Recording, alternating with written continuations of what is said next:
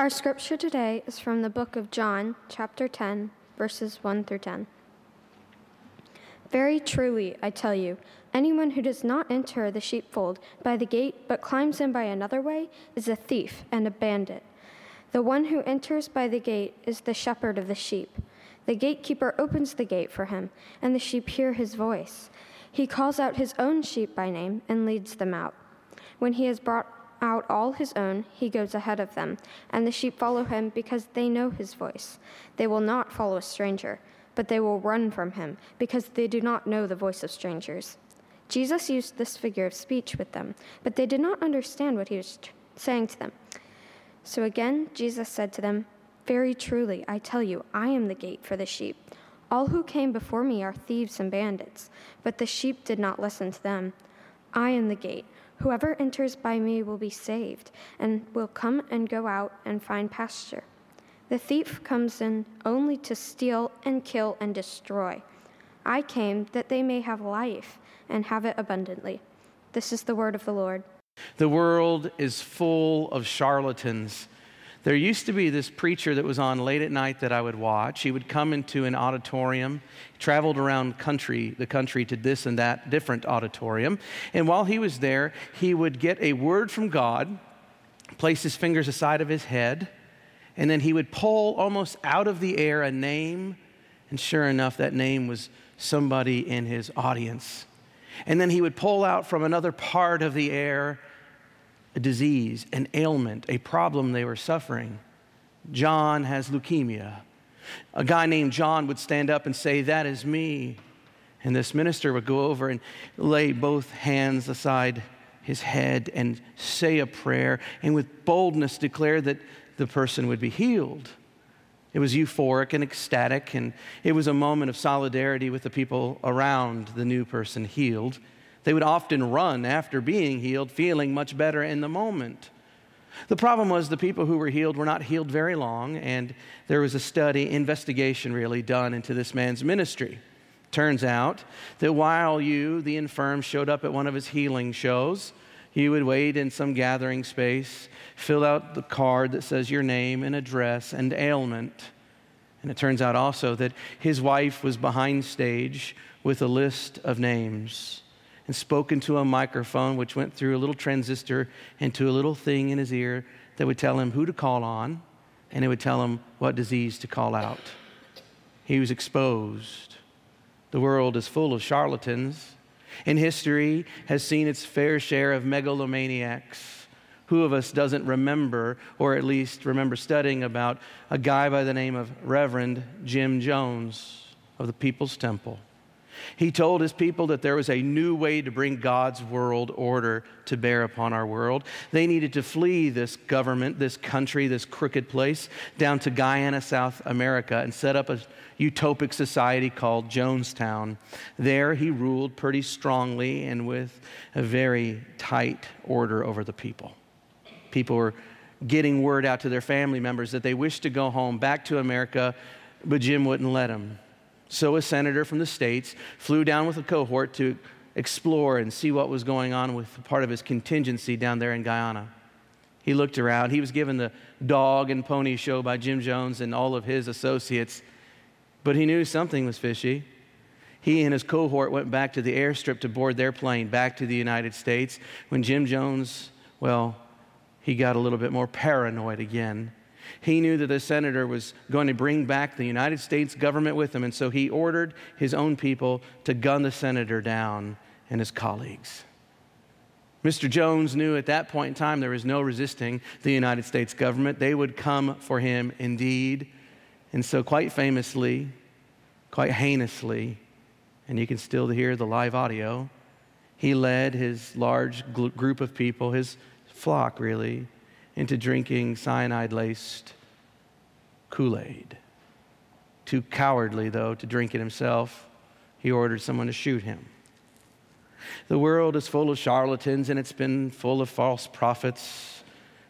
We've even seen the likes of David Koresh in the 90s, with the Branch Davidians at Waco, Texas, proclaimed to be the new Messiah, and that didn't turn out well either.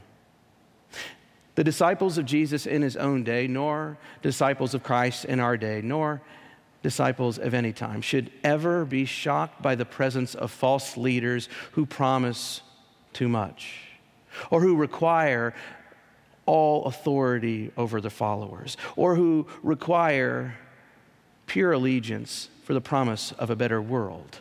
Hitler promised a supreme race and a clean society. Applewhite and Heaven's Gate promised cosmic escape from this mortal coil through mass suicide.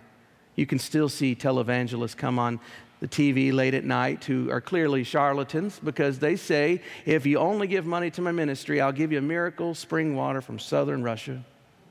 It will cure what ails you. These and many others have mounted a forceful insurgence upon God's kingdom. They want a full measure of God's goodness, and so they try to go after it whatever way they can.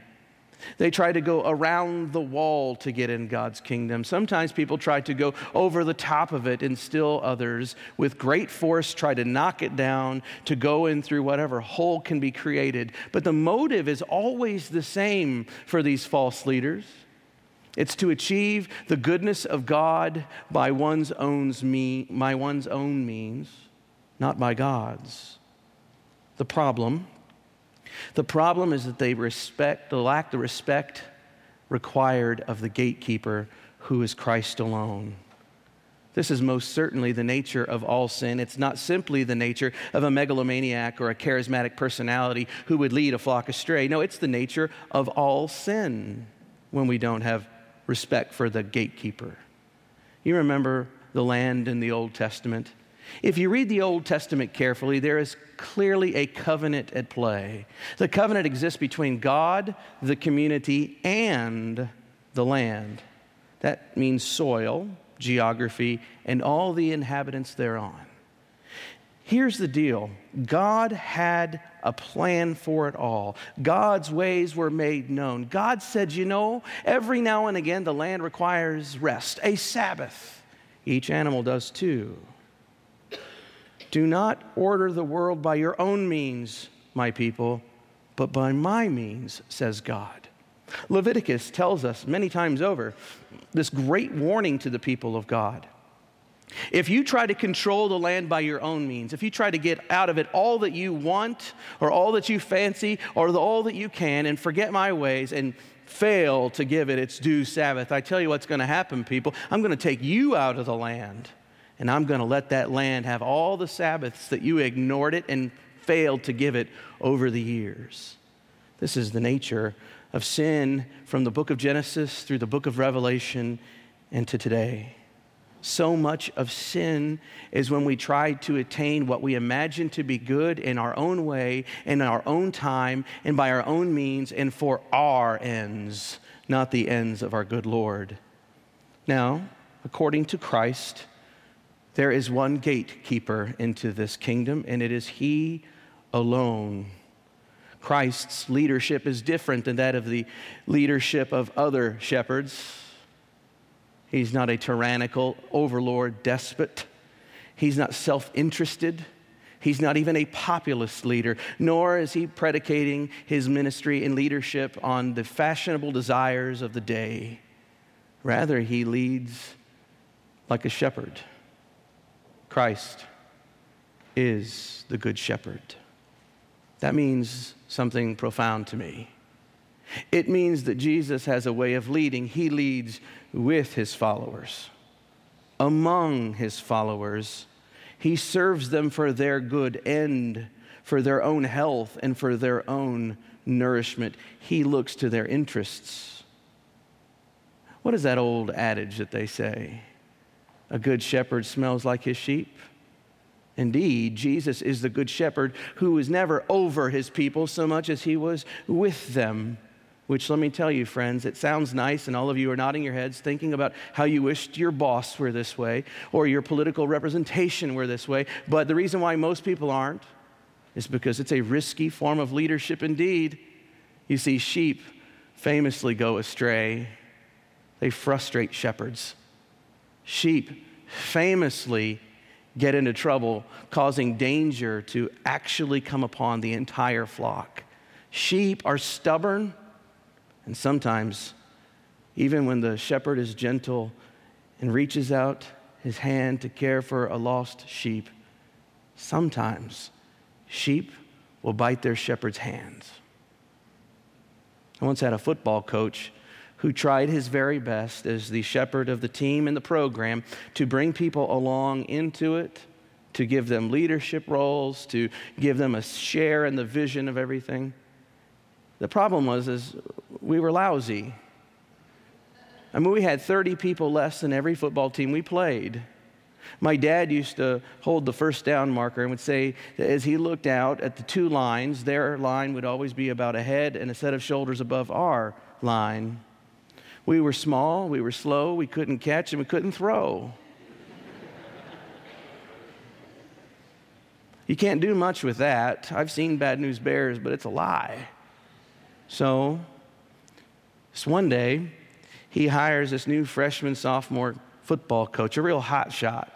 And he was coming in with all kinds of ideas, and he was given the ability to use his philosophies to a certain degree in his own area. He was, being with in the leadership process.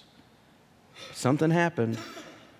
He started talking up a good game against old Coach Smith, started creating divisions amongst the players, whispering in their ears about how the coach had a bad philosophy or the coach didn't know how to coach right. You'd see him at the end of practice, wearing a T-shirt and gym shorts with a little whistle around his neck, arms crossed, legs wide, doing one of these things, talking to the boosters, whispering as the coach went by, only to run him down further when he was gone. Sometimes when you lead like a shepherd, you even get bit. It's a risky way of leadership. But Jesus is the good shepherd. So if Jesus is the good shepherd, what is the implication for his disciples, ancient day or modern day? It's quite obvious. We, followers of Jesus Christ, are his sheep. And the good news is we sheep have a very, very good shepherd. You see, the good shepherd knows each of his own sheep by name.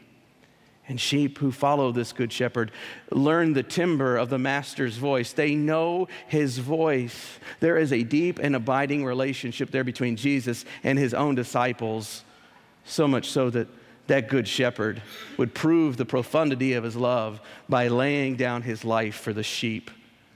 Did you know that Jesus knows your name?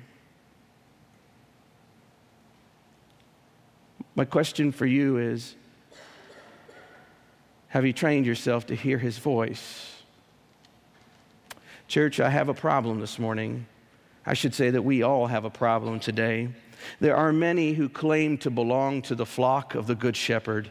Many claim to hear his voice. Many say, "My name is known by him."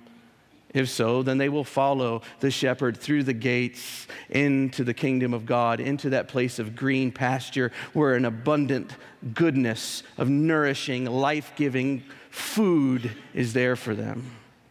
But they will be also on the way out of those gates from time to time, on mission, and as a nourished, abounding with life creature, they will be a proper testimony to the goodness of the pastures that exist beyond the gates. This is all to say that when you follow the Good Shepherd, you will be peacefully led by him into a place that is beyond all that you can muster on your own. So when you come back out into the world, as it were, with people, with other sheep who are not with the Good Shepherd, they will look at you and say, "Wow, there is something good, something life-giving about that person. Maybe I will follow them back to their shepherd." Maybe they will learn that Jesus knows their voice too. And maybe they will learn to hear from him. Yet, as I briefly noted, I have a problem. Again, the problem is this. Many people say they belong to shepherd, to know his voice. They say their name is known. They say they're in the flock. But so many, quite obviously, exhibit the marks of thievery and death, more so than they do abundant life. It appears that many think that they hear the voice of the shepherd, but they've been actually duped by the seductive allure of other voices and other stories and alternative pathways, other promises of a life flourished We've been seduced into a mission that is not in full keeping with God's kingdom. Now, as I said, there are other voices, and they're alluring and they're seductive, and it's because here's the story. It's that we are storytelling beings and story-receiving beings, and stories are so profound. Sometimes we have been told stories our whole lives. We live by them consciously or subconsciously and don't realize that they are antithetical to the gospel. Let me give you a few. The American dream. The American dream. You know, in the Gospels and in that back window facing Spring Street, we have a reflection of the gospel where Jesus says, "Come to me, all you who are weary, and I will give you rest." Yet we have told immigrants and people from nations all across the world what? Give me your poor. Give me your tired. Give me all those, and I will take care of them. We have actually put our national dream on par with the gospel. That's bad. We say the sky's the limit. If you can dream it, you can see it, you can do it, you can be it. Follow your bliss, we tell people. Work hard to pick yourself up by your bootstraps. You can have whatever you want. You can fulfill all of your hopes. But really, is a house, a career, is any of it large enough to fill that God-shaped hole that each and every single one of us has? Is it enough to satiate our longing? Is it enough to give us contentment for eternity? I say no. Well, we also have another story that we tell a lot that doesn't seem to measure up to me. It's the story of consumerism. It says that you're a consumer, and it says that you're meant to consume whatever you wish, whenever you like, however much. It's all up to you. And there are two twin deities in the ideology of consumerism. One is choice, and the other is convenience. It's all about choice, my friends. Let's put it up there. Let's get to see who gets to choose what, and that will reign supreme. You know, but it makes me sad because we've actually turned life into a commodity today, a consumable item. We choose life when we want it, and we don't choose it when we don't want it, when it's not convenient for us. Oh, friends, if you want to mix choice with convenience, you got a potent thing. I better not talk about it anymore. You'll run me out of here with pitchforks. Don't ever make something inconvenient today. Third is technocentrism. I know, $10 word, right? Let me tell you what it means. It means the idea of innovation and technology is the center part of your worldview. E.F. Schumacher wrote a book called Small is Beautiful. In it, he says that this follows the storyline called the forward stampede of modernity. I know, more $10 language, but let me tell you what it means. It means we have this kind of impulse in our society that says we need to create new, more, bigger now. Never asking the question, at what cost? At what impact to others? At what negative, deleterious effect to the world around us, because we know that whatever cost there is, we'll just come up with some bigger, better, more clever technology down the road later that'll solve the problems of our current crisis. My wife would say that that is the very definition of immaturity, for maturity itself is the prolongation of gratification, isn't it? Oh, but lastly, these three are unmatched, and they line up to make one very difficult for this minister, and that is the concept of a self-serving church. We've come up with a notion that churches are places with products and services that we either select because we want them or we reject them because they don't fit our perceived needs in the moment. We talk about this thing called church shopping. Oh, what a swear word to my ears.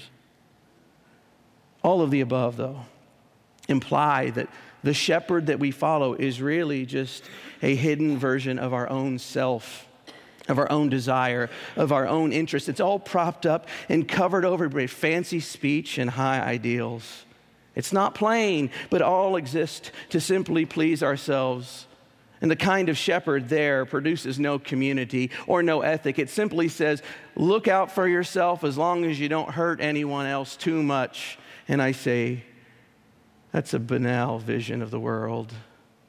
Friends, by contrast, The story we've been given because of Jesus this morning tells us that we have a shepherd, and it tells us what kind of shepherd we have. We have one who is deemed worthy by the Father. We have one who is gently walking ever so with his followers. We have one who protects and gives nourishment to his followers. We have a life-giving shepherd who cares about the wholeness of his people, and we have a shepherd who will lay down his life for his followers. It's a question. If that's the kind of shepherd we have, what kind of community ought it create? Not one of self-interest, not one about your dreams. The kind of community that kind of shepherd would create is not one that says, come through my gates, here's a green lush, all-you-can-eat buffet. No, it says, I have real food. I have real nourishment. I have what you need. And after you've gotten your fill, go back out into the world and invite others to come and receive and give it to others. Follow my lead, says the Good Shepherd, where you will show love for others, enemy and friend alike, by laying down your life, by self-giving love for other people. That's the kind of Good Shepherd we follow, and that's the kind of community the Good Shepherd wants to create. He wants to create a life-giving community where we assume the best of one another. He wants to create a life-giving community where authority is not something that we desire, but it's simply something we are called or not called to. He wants to give us a community that is based on love, where our things are no longer just our things, but our things are given to us that we may bless others, that we may be a people who have all things in common.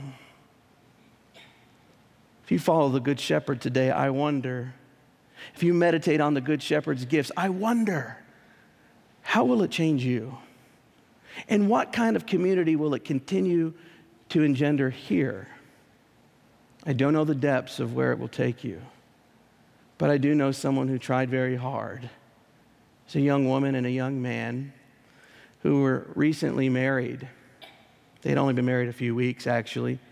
And as they were driving down a highway in their hometown, they got into a wreck with a tractor trailer. In fact, the driver was the husband, and he was the one who was most affected. For the first little while of ICU and everything else, it was known quickly he was going to be a quadriplegic, and he was also unresponsive to much else going on in the room. He was fed, and he was changed. He was cared for totally. Couldn't communicate. And that looked like the way it was going to be for some time at least, barring miracles. His wife, his young wife, cried. His mom and dad cried. Their friends mourned. And they sat there day in and day out, and everybody grew compassionate towards this young woman. That's her whole life in front of her. What's she going to do? She doesn't deserve this. She was a young woman committed to the Good Shepherd. It had an impact on her imagination. I know, because whenever the young man's parents said, honey, please listen to us. You have our blessing to divorce our son. You can go. You don't deserve that. You have a life ahead of you. Go and fulfill your dreams.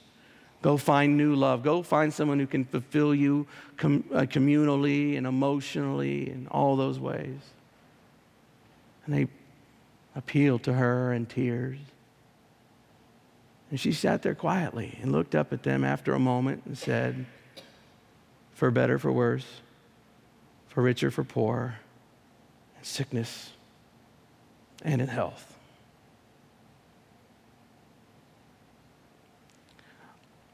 I'm not sure I have the vocation of love in my heart to be so selfless. The Good Shepherd did. He knows my name. I'm trying to hear his voice. And he's calling me to ever deeper levels of following him.